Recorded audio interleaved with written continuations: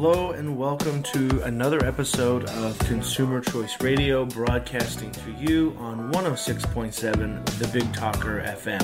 I'm your co-host David Clement, flying solo this week as my colleague Yael is on vacation. Lucky him.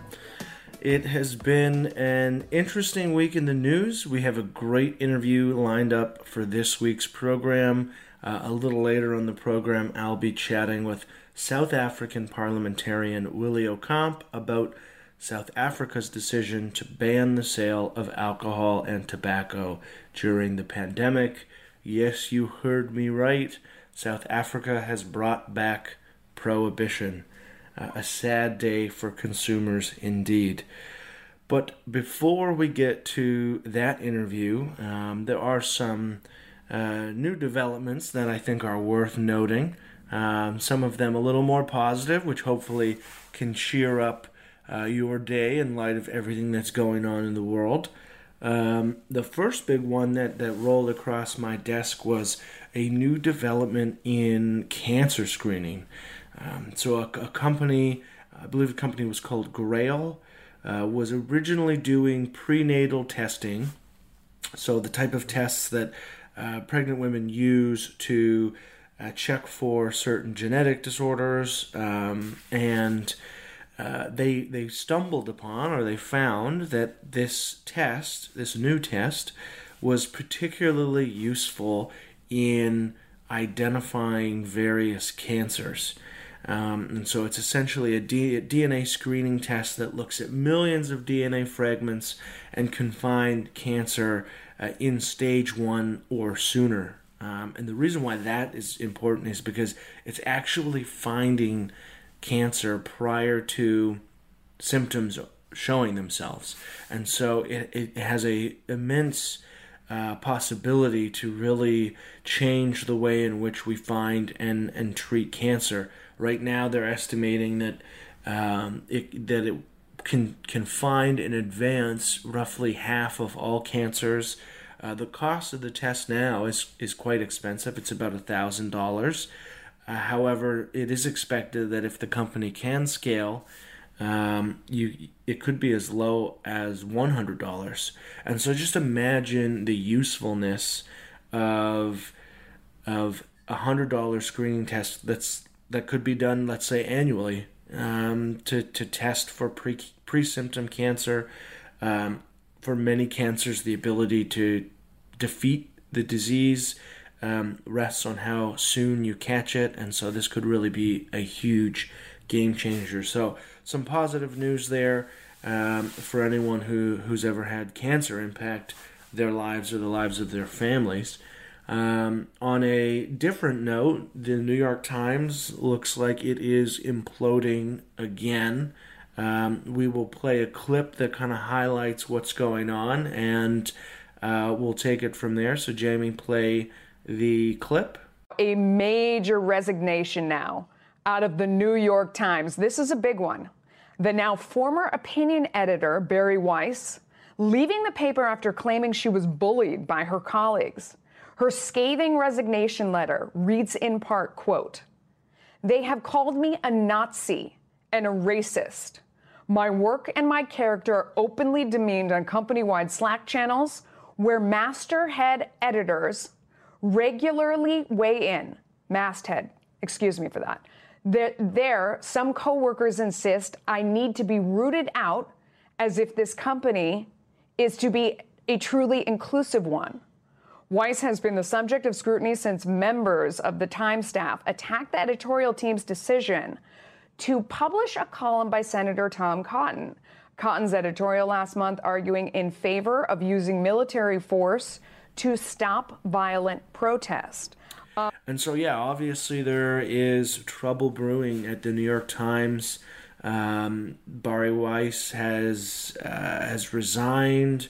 Add her to the list of folks who have been pushed out or have left the New York Times. And I mean, the big thing for me is I don't view this as a problem in the way in which many people do. A lot of people will, I think, whine about conservative voices being suppressed, but I actually think that the concerning part of this is that it creates an echo chamber, and it really erodes the marketplace of ideas, which is supposed to be the purpose of the press in the United States. And so echo chambers are problematic. When you have one of the most prominent newspapers in the world become an echo chamber, we have a big problem. And of course, they're a private business. I mean, they can do as they please, but I think this is a worrying trend nonetheless. And I think it's just a sad thing to see where you have bright, intelligent people across the political spectrum at a newspaper, and you start to see that slowly whittled away so that there's kind of one view and one voice. From the press side, I mean, this is an issue because the press serves, or is supposed to serve, an important function in our society, but it's also, from a consumer side, it just makes the New York Times a little less attractive if that's what you're looking for. If you're looking for more of that marketplace of ideas type approach. So, troubling stuff at the New York Times. Seattle is at it again. They are at it again. They have added a tax called the Jumpstart tax. It's a clever name for a tax. It's added taxation on businesses with payroll over $7 million, which is really just middle market companies. It's added taxation on salaries at those companies of over $150,000. And I think the big thing that really makes me wonder what's going on in Seattle is why this is the right time to add on additional business taxes. I mean, we're coming off, or we could be coming off the heels of a 100-year pandemic. We're certainly not out of the woods now, but it's possible that we could, in a matter of a few months, be hopefully on the path forward. The impact on businesses, I don't even think you can truly state the impact this is going to have on business. And here we have Seattle passing an additional tax, which makes it harder for these middle market companies to do business, to stay profitable, and to really kind of provide jobs and prosper. And not only is it problematic because it's, I think, the wrong time to be adding new taxes that make it harder to be profitable, it's also a bad time given the competitiveness of different tax jurisdictions. It wouldn't take much for a company who would be hit by this tax to simply move to a different jurisdiction, whether that be outside of Seattle or outside of the state, where they maybe have better treatment or more exemptions or a lower tax burden. I know that this is pretty much what's happening with Tesla and their potential to move to Texas. All sorts of discussions about what their tax rates will look like and how much money the company can eventually save.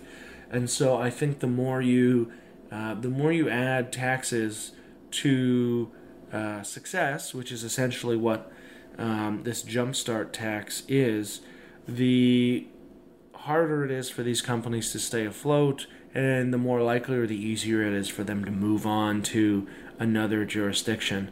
So that's a very troubling development. Hopefully this will be overturned, as their last attempt to do a tax like this was, but it may be wishful thinking at this time. I mean, it's also pretty weird that this seems to be their focus when Seattle, for anyone who's followed the news of the pandemic, I mean, it's been pretty clear that they have other issues to focus on and other issues to focus the attention of government on. I mean, there was an entire block or several blocks of the city that were essentially annexed by protesters, and all sorts of issues with that, and questions of police budgets, and it just seems like Seattle City Council may have their priorities upside down in terms of what they do or don't want to do. And then on the priorities being upside down, unfortunately, Ontario has backtracked on cannabis delivery and curbside pickup, which is a real shame. This is something that the Consumer Choice Center was heavily involved in arguing for cannabis stores to be allowed to offer delivery and curbside pickup. For us, it was a no-brainer. It's a legal product. It should be as consumer-friendly as possible. Unfortunately, the government is really backtracking and protecting its government monopoly on delivery, which is, the only two groups who benefit from this decision is the province, because they own the monopoly on cannabis delivery, and the black market, because those black market dealers have long offered delivery options that are quite fast, and this makes it easier for them to outcompete legal retailers. And so, huge problem there. Hopefully, we can get back at the table with the Ford government and give their head a shake, so to say, and talk some sense back into the Premier's office so that they can move forward with their changes in a consumer-friendly way, which is really has been part of the mantra of the Ontario government under Premier Doug Ford. In many instances, they've put consumers first. They're fighting an alcohol monopoly with the beer store, pushing for beer and wine to be added to Ontario convenience stores. They've expanded the amount of grocery stores who can sell alcohol. So on the alcohol front, they've made all of these tremendous steps forward, and yet when it comes to cannabis, there is this huge step backwards. And I would argue that it's maybe even more important when it comes to cannabis policy, because there are viable illegal alternatives that exist to fill the void in a way that really isn't there for alcohol. We don't have in Ontario widespread moonshine or bootleg alcohol that fills the void. However, we do have lots of black market groups or dealers, or however you want to frame them, folks who are selling illicit product. There is a long list of those people willing and able to fill the void that the government has created. So big issue there. But I won't keep you from our guest much longer. Our guest this week is, as I said, South African parliamentarian Willie O'Kamp. A wide-ranging interview on the ins and outs of prohibition, the political landscape in South Africa. We talked about what works and what doesn't. We talked about the drought that's going on. So a bit of a different tune for folks listening to the program, because it is more of an international scope, but a fantastic interview nonetheless. So we will roll to Jamie to play that clip.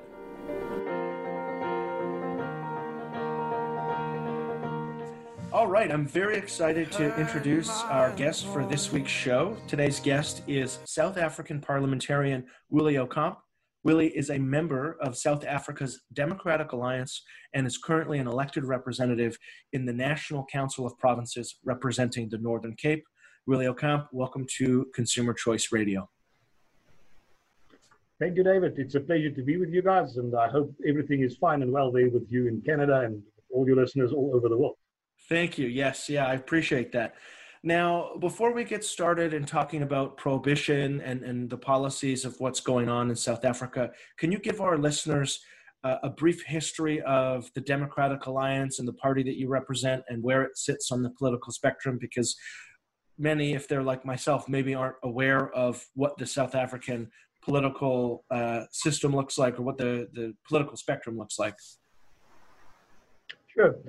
David, the Democratic Alliance this year is celebrating its 20th year as the Democratic Party or the Democratic Alliance. But this Democratic Alliance grew out of the Progressive Party Previously, it came for a very long period of time in the old regime under the apartheid South Africa, where the Democratic Alliance, at that stage, the Progressive Party, have fought against apartheid to get apartheid abolished. As I said, in now today we are 20 years old. Sorry, and we are currently the main opposition party in South Africa. The largest party, apart from the African National Congress, the ANC, that is the ruling party. We've got just more than 20% of the total amount of votes in South Africa. And our country is divided in 9 provinces. The Western Cape province, where the city of Cape Town is situated, the Western Cape province, that province we are currently governing. Actually, we have been governing that province for quite an amount of years now. And in the Western Cape, the Democratic Alliance has got 52% of the total amount of votes in the Western Cape, where the ANC there has got 31%. Then the Gauteng province, which is the province in which our capital, Pretoria, is situated, there the ANC has got 50% and the Democratic Alliance 27%. The other 23% is made out of other opposition parties. And we were very close to taking over the Gauteng province as well. In actual fact, it was 1 or 2 seats that made the difference there. So we are very hopeful for the future and obviously positive in the lookout of the DA and where we are positioned currently in South Africa. And I think if we look at what happened with this COVID-19 pandemic, it showed again the inability of this ANC to govern. And if you compare the provinces, the province where the Democratic Alliance is in government, and you compare that with the 8 other provinces where the Democratic Alliance is not in government, where the ANC governs, it is a difference of day and night with each other, of how this province was prepared for this virus. And well, nobody was prepared, but how we could have adjusted much more easily, how we have transformed convention centers into hospitals. Not only a bed that you bought at a furniture shop and you put it in a hall and now you say it's a hospital, but beds with ventilators and oxygen equipment. So it is truly a target of us to not only govern the Western Cape, but to start to govern more provinces, and in doing so show the people on the ground that we are a party that is fit for government. And obviously that we are a much better choice for government than the ANC that has now been in government for 26 years and has really governed this country into the ground. It is not the ANC of Nelson Mandela anymore. It is a pity. We all had a huge amount of respect for him, but it is not the same party anymore. It is a party where the revolutionists within the ANC took over, and capitalism is but a dream. It is absolutely turning into a socialist, communist setup, and the people of South Africa will not be able to withstand that. And so would it be a fair characterization to say, from your view, that the ANC is maybe far left or socialist, whereas the Democrat Alliance is more of a centrist party, where you have both center-right and liberal, not in the classical sense, but liberal in the modern sense, politicians together as like the middle? Or do you fall on the center-left or the center-right? David, I think if you are a true liberal party, there are space for a lot of people within your party. Mm-hmm. We are a true liberal party. That is what the Democratic Alliance is. We are not a socialist party, and for sure not a communist party, and we are most certainly not a far-right party. We are a liberal party in the modern sense of the word. And if you are a liberal party, you must be able to say, I am willing to fight tooth and nail for freedom of speech. But in the same sentence, you must also say, I'm willing to fight tooth and nail for the freedom of speech of somebody that differs from me, because he's got that right of freedom of speech.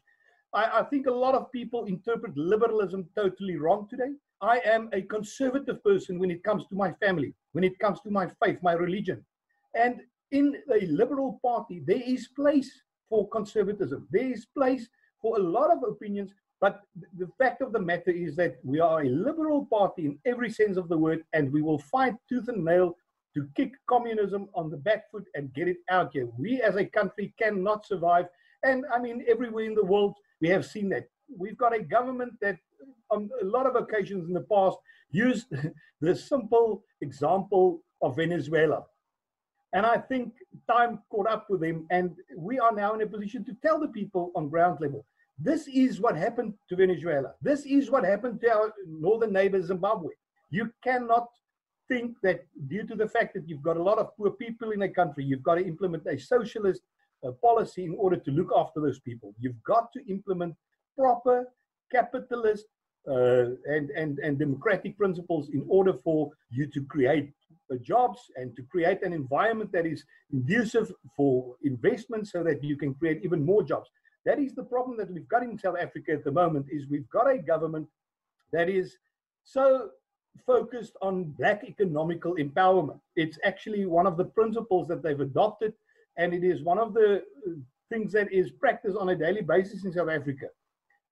And instead of creating an environment where you can get the people from the outside to come and invest in your country and put money into your country so that you can develop it, they've got this black economical empowerment thing that they are driving, and that is based on a socialist system, and they are constantly trying to accuse white monopolist capital for their own failures. And there is no such thing as white monopolist capital in South Africa at the moment anymore. And I'm saying that because of the fact that we have integrated so well over the last 26 years that for me, it's sure there's a lot of differences that still needs to be addressed. There's poverty that came from the apartheid system that it must be addressed, but it must be addressed in the correct manner. You cannot address those things by applying socialist and communist principles that this ANC government is doing. It is unacceptable, and worldwide we've seen over many years that it does not work. Yeah, and that's one thing as an outsider observing South Africa is it is a country that could have so much potential in terms of its impact on the world stage and its contributions to the economy. It just needs to open itself up to the world in that sense. And so I totally agree with what you're saying in regards to openness and the principles of both democratic principles and open markets, because realistically that's what's going to create lasting prosperity. You highlight whether we call it socialist or communist or just big government, statism, however we frame it. You've spoken a bit about control, which really is part of the reason why I wanted to chat with you, because during the pandemic, the South African government, from my perspective, has done the unthinkable in prohibiting the sale of both alcohol and tobacco products. So I wanted to ask you, what was the government's justification for basically recreating prohibition, and what is your take on those policies? David, if you look at what the ANC has done and how they have handled this whole pandemic that we are sitting with, there was such a lot of decisions that they've made that I cannot justify. And I think, well, nobody can. And they are battling to justify it. Our Minister of Corporate Governance, Nkosazana Dlamini Zuma, who was the main rival against our President Ramaphosa for the leadership position of the ANC. She came way back on the 25th of April this year. She said that this pandemic is the ideal platform to implement, in her words, long overdue social policies. I had a problem with that, and I stated that in Parliament, that you cannot use a pandemic to implement your social policy. You've got to use all measures available to save people's lives. She went further and she said that she quoted Amilcar Cabral, who was a revolutionary fighter in Guinea-Bissau, and he had the doctrine of class suicide. She went as far to say that if we have to have a class to commit suicide in South Africa, meaning the middle class, then we must do that. And the reason that she said it is that everybody can be on a lower level and you can then implement your socialist agenda. Now, I'm saying this as a background for what is going on in South Africa. You've got a government that must handle a pandemic, but instead of handling the pandemic, they are driving their own political agendas. And that is why you had things like the prohibition or the ban on alcohol and tobacco sales. You've got big companies that obviously British American Tobacco is one of our biggest cigarette companies in the country.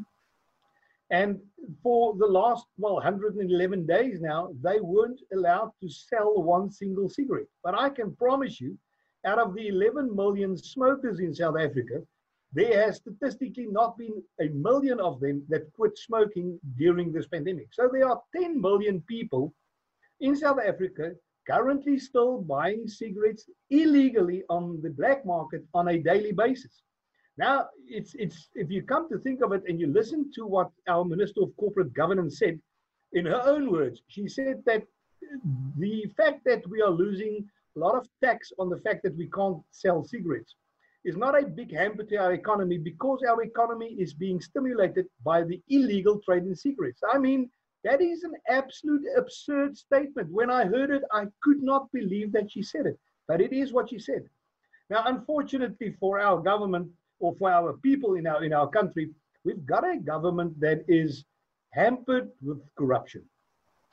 And the son of Mrs. Nkosazana Dlamini Zuma is one of the owners of a company that manufactures cigarettes. And it is in big competition at this moment with all the other illegal cigarettes on the market. But it lets you think. You are wondering, why this prohibition? We had alcohol banned in the beginning.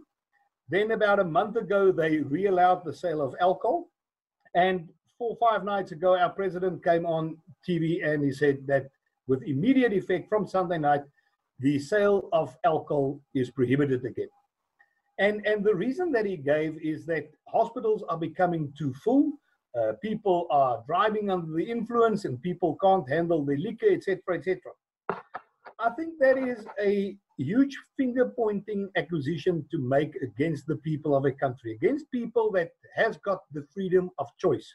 And if you look at what the reasons were, what they gave us in the beginning for this lockdown, is that they've got to get a preparedness and a readiness for our hospitals and our medical systems, which we totally agree with. And in the beginning, when this lockdown was announced, we were fully behind our president. And we also agreed that it was the right thing to do.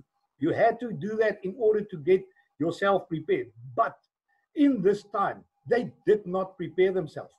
This created an opportunity for the ANC to again do a lot of things that they could have enriched their own pockets with.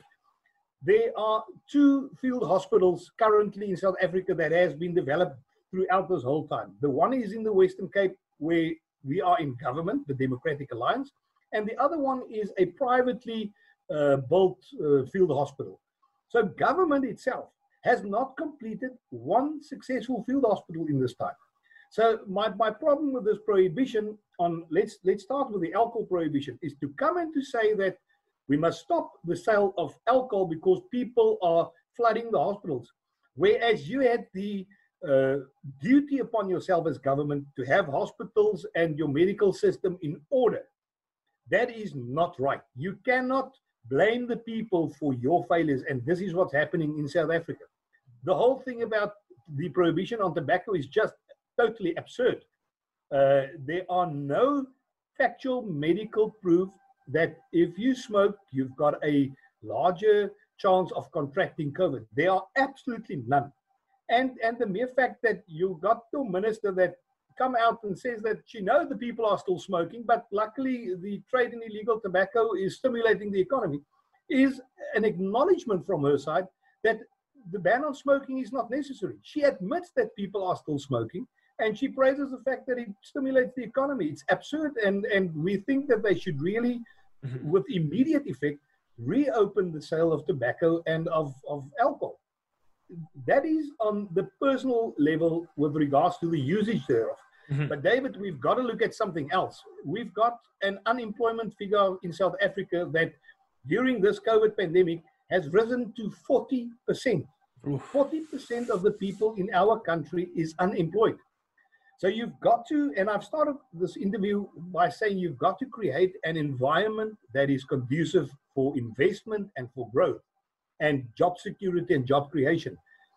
By doing this prohibition on alcohol and on tobacco, there's a huge amount of people that will lose their jobs, something that we cannot afford in our country. We need to create jobs and not do things that will lead to a further increase in unemployment figures.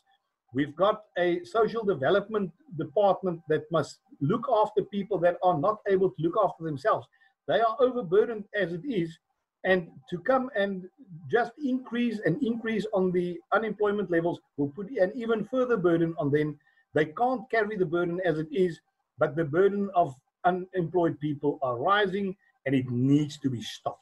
Yeah, that's an important point, because it's one thing. I mean, it's incredibly paternalistic for the government to ban with the stroke of a pen otherwise legal products. But you raise a very important point. There's also the economic impact that has in terms of the legal businesses that sell these, the bars, the restaurants, the stores that sell tobacco products or vaping products and things like that.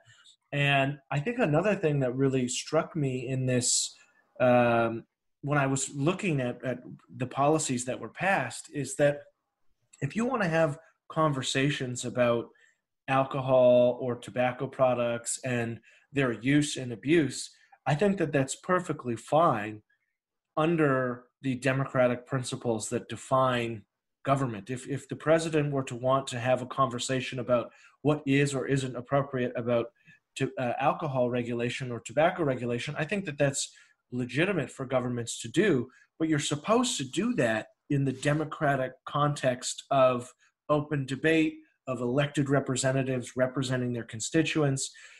It seems really uncomfortable, at least from an outsider's perspective, to just see at the stroke of a pen legal products be criminalized and millions of consumers be criminalized. And I mean, I know that in doing a little bit of research, and maybe you can comment on this as well. So we know that the illegal tobacco trade has flourished under the ban. What have we seen for alcohol? Have there been examples where people are making moonshine or bootleg alcohol? Are people getting sick? Has it led to any violence in terms of the consequences of, I mean, illegal markets are always outside of the law, so there are increased risks. Have we seen the same thing with alcohol prohibition when it was illegal and now that it is illegal again? Well, it was illegal in the beginning, then they made the sale legal, and they have now made an about turn, so it is illegal again. But yeah, David, you are right. There are a lot of sales on the black market, and you have seen people that manufactured their own liquor, their own moonshine, or whatever you call it. In South Africa, we call it mampur. It's a typical South African word, but yeah, people are manufacturing it, and there were several cases of people that became sick. People died due to the fact that they are all of a sudden manufacturing something that they have never done in the past, and they don't have the know-how of how to do it in a safe way, and people have died. You sit with another problem with regards to both alcohol and tobacco prohibitions, and that is the fact that you have got people that are totally reliant on alcohol. You've got your alcoholics, and to just have them all of a sudden stop drinking without having psychological support and a psychologist or a person that assists them in this, it will, and it has led to suicides. We know of several facts where that happened. And the same with tobacco. To all of a sudden just tell people, now you've got to stop smoking. It is extremely difficult. And any smokers will tell you that it's to just put down your cigarettes or not being able to buy cigarettes is putting you under a huge amount of strain. And that is seen against the backdrop of all the stress that this COVID pandemic has brought in itself. Yeah. To not be able to do some stuff that you are used to or that you are reliant upon, like having a cigarette. It's really bordering on cruelty. I believe it's cruel to somebody to just do that. Yeah, and that you raised that point, and it's an important distinction when I think about how Canadian provinces treated that question, because obviously there were some people who were pushing for the alcohol stores to be closed. However, there was pushback, surprisingly, from public health officials who said you can't force people into withdrawal and not expect that there are going to be consequences. And I think that was a very nuanced and important point to make, because, I mean, we know that there are people who are dependent or addicted. That is tragic. We don't want them to be dependent or addicted to, let's say, alcohol. But we also realize that if you force them with no support, essentially no support, to go into withdrawal, you're creating a recipe for some really bad public health outcomes. And what I also saw in terms of a difference, one of our South African colleagues and I wrote an op-ed for the Daily Maverick on this, there was a sense of respect for adults in many other countries where they maybe evaluated the prospect of a ban for products like this, but at the end of the day said, look, these are legal products and we're talking about adults, and we can't go that we can't go that far, even if we would want to, or even if we would want to from a public health perspective. It's just not fair and it's just not right. Were there any voices beyond obviously folks like yourself in the Democratic Alliance? Were there other voices on the side of being against prohibition? Was there any opposition within the ANC or any internal conversation, or was this really just something that was decided at a whim and then forced upon the South African people? David, that is a very important question. And I want to start by saying that when this lockdown in South Africa was announced by our president, he said to the whole of the country that we must stand together, we must take hands, and we must fight this pandemic together, which we fully agree with. But to then turn around where you have asked people to work together and to make plans together, but not to make use of the knowledge and the expertise within your own country, not only on a political level, but on a business level and on a medical level, that is wrong. Our president and this ANC government have not consulted properly with the people. They have most certainly not consulted properly with us as the main opposition party in this country. We are sitting in front of the TVs also waiting to hear what the president is going to say without having any say in that. And that is wrong. There's a huge amount of other companies and opinion makers in this country and all over the world that agree with what we as a Democratic Alliance is saying. There's a lot of examples, David, that I can give you of absolute irrational thinking from this government with regards to what they have implemented in this lockdown. You can, for example, when the sale of alcohol was allowed, you could go to a restaurant, but you could not buy a beer. You can buy a soda or whatever, but you could not buy a beer. That is absolutely irrational. We are still at this moment not allowed to visit family or friends, but you are allowed to put 15 people in a taxi and drive with them wherever you want to. You were at a certain stage not allowed to visit beaches. You could not go to a beach in South Africa where you've got vast open space, etc. And you were not allowed to do that. The decisions that were made by this government was really, you could see that there's no thinking behind it, apart from the fact that they want to put their foot down and force their will upon the people. And that is what you see when you are working with a communist socialist regime. And this is what our country is becoming, is gradually becoming. It's becoming a regime where they want to enforce their will upon the people without looking at what the will or the decisions are that, as you rightly said, are being made by adults.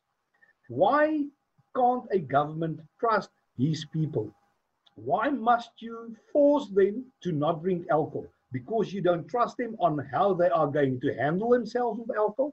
That's a vote of no confidence from this president and this government in the people of South Africa, and we cannot have that. They will give a vote of no confidence in us, and I promise you it will bear the brunt on them in the next elections. They are at this moment trying to see whether they can maybe extend our municipal elections that must happen next year. There's a lot of talk in our country going on, and I can tell you one thing, one of the reasons for that is the fact that this ANC government is so afraid of having an election at this stage because it will be a referendum on their ability on how they've handled this COVID pandemic, and they have failed this test, I can promise you that.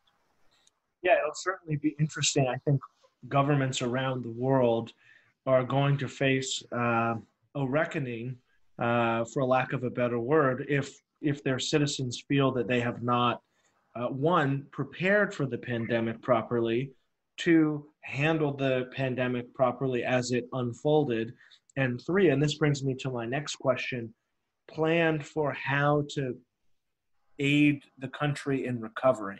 And that's what I want to ask you now is not that COVID-19 is behind us, it's still very much a serious threat, and there are all sorts of concerns, and we're kind of globally anxiously waiting for a cure or a vaccine or some development that will help us. But what is your view on what South Africa should do in the recovery process? How should South Africa change its policy decisions as we move away from COVID-19, whenever that is?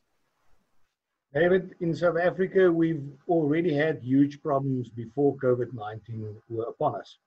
We've got, as I mentioned early on, we've got an unemployment figure that is rising and is currently standing at approximately 40%.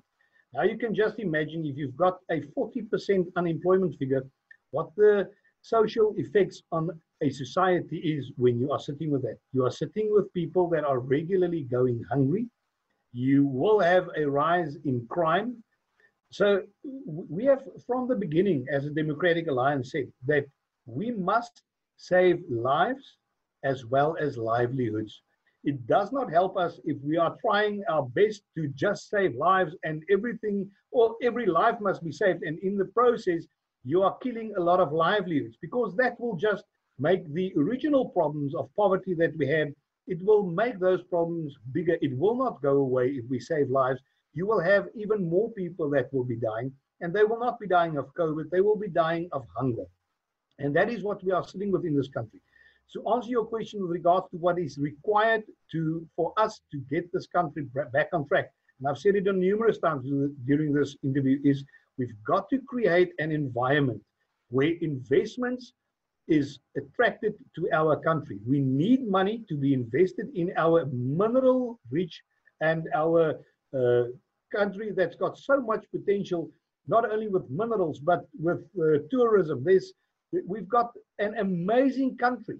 And as has been shown in the past, we can have an economy that attracts investment. The moment that you have got investment, you are able to have growth, and growth will lead to job creation. Job creation, I don't want to give you a one on social development, but job creation means that you will have less crime, you will have a smaller burden on your social system in government. We are handing out food parcels to people that are not able to feed themselves anymore. And I think it is absolutely important that whilst we are saving lives, we must create an environment where the life that you've saved must be able to live the life that that person would like to live, and not a life of poverty. We must create a system where they can look after themselves and where our country can grow on the right path. So on that note, in terms of poverty, and this will be more of a statement, I'd like to know if my assessment is accurate. I would assume that based on South Africa's history, and you alluded to this, there are maybe racial disparities in terms of income and poverty, and the groups who experience poverty at higher rates.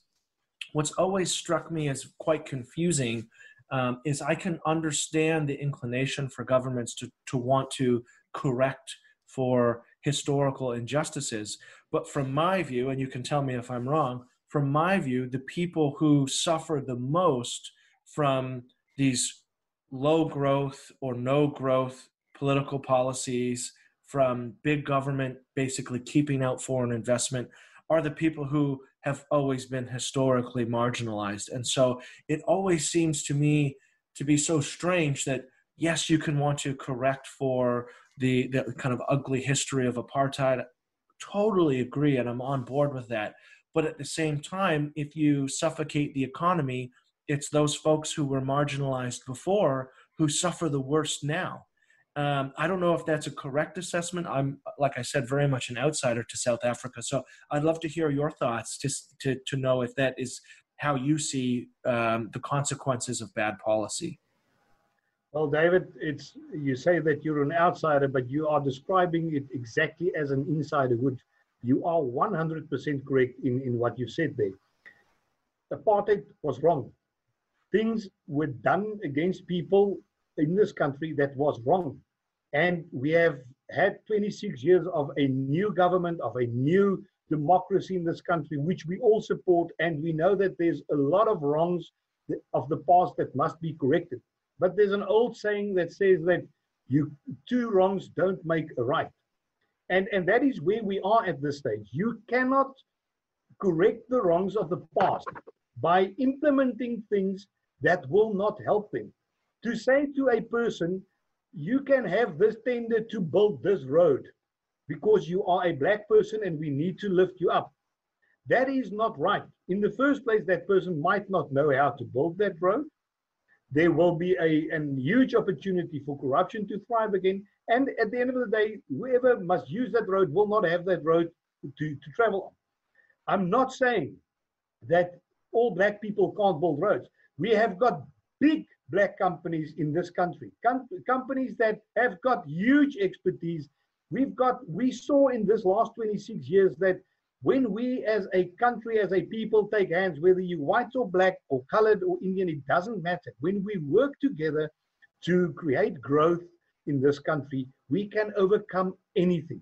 But to just say that you forget about growth and you forget about an environment conducive for investment and you just go for giving people jobs without the viability of that job lasting, it will not work. You've got to create an environment of longevity where whatever you do will work on the long term. You've got to create an environment where you make it easy for people, especially black people that has been disadvantaged in the past, to start a business where you do skills development for that person and where you know and you assist him so that they can overcome the burdens of the past and become the big companies and the big giants of our country for the future. Yeah, absolutely. I mean, on the opportunity side, that seems to me like a no-brainer. Is that you have to be giving everyone these opportunities to overcome kind of that historical burden. Shifting away from COVID-19 and the pandemic, my understanding is that there are also some other very tragic things that are going on in South Africa right now, particularly a drought. I don't have much information about that, but I'd love to hear what's actually going on in terms of the drought, what that means for South African citizens, and what the government can do to help overcome some of those problems. David, even before we were facing this COVID-19 pandemic, we had the problem of a drought in our country. The Northern Cape province was declared a drought disaster area on the 7th or 8th of January this year already, and the rest of the country was declared a drought disaster area shortly thereafter. That was before we even had our first case of COVID. So you've got a country that is now battling this disaster of COVID. But even before that, we battled this drought that, well, has been in certain parts of our country, been there now for 7 years. 7 years where farmers in our country did not nearly have enough rain to grow their crops or to have grazing for their animals. Now, it goes to the social fabric of who we as a country is. The moment that you are not looking after your farmers, and agriculture is one of the biggest sectors in our country, especially when it comes to job creation, the moment that you are not protecting your farmers, there's a few dominoes that will fall as a result of the fact that you did not do it. You will have food insecurity. And in a country like South Africa, with an unemployment rate as ours, it is extremely important to have food security. People cannot go hungry. The other thing is that farmers will not be able to maintain their job levels or the amount of people that they employ because they just can't afford that anymore. Last year, to give you an example, the Department of Agriculture in the Northern Cape asked for 640 million rands. 1 rand is now about 16 rand 50 to the dollar, to give you an idea. But they asked for 640 million rands for drought relief to the farmers of the Northern Cape. This government gave them 30 million. Their own department asked for 640. This government gave them 30 million, which was, again, there was such a lot of corruption with regards to that money. But yeah, we've got an extreme drought in our country at the moment. Farmers are selling out. They are not able to farm anymore. I have visited a lot of farmers in this country. I actually went on a tour throughout the Northern Cape province, which is one of the hardest hit provinces, where I had farmers that told me that they haven't even got enough money to put fuel in their vehicles to drive through their farms to pick up carcasses of animals that has died. That is how serious this is. And unfortunately, if you look at what happened with COVID and the measures that has been put in, which is absolutely necessary to protect lives and livelihoods, it has not happened with our farmers. Our farmers is not nearly protected. There's actually a thing that we must explain to the listeners out there.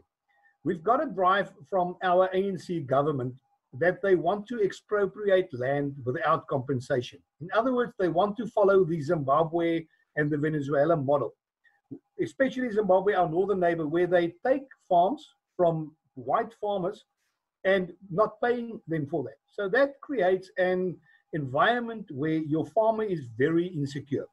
It's very difficult for him to go to a bank to obtain a loan in order to invest in his farm or to build out his farm, where he does not know whether he has security of tenure on that land. And then you've got another problem with regards to our farmers, and that is the amount of farm attacks taking place in South Africa. We had, during 2019, there were 552 farm attacks in South Africa. That figure grew from a figure of 96 farm attacks in 2011 to 552 farm attacks in 2019.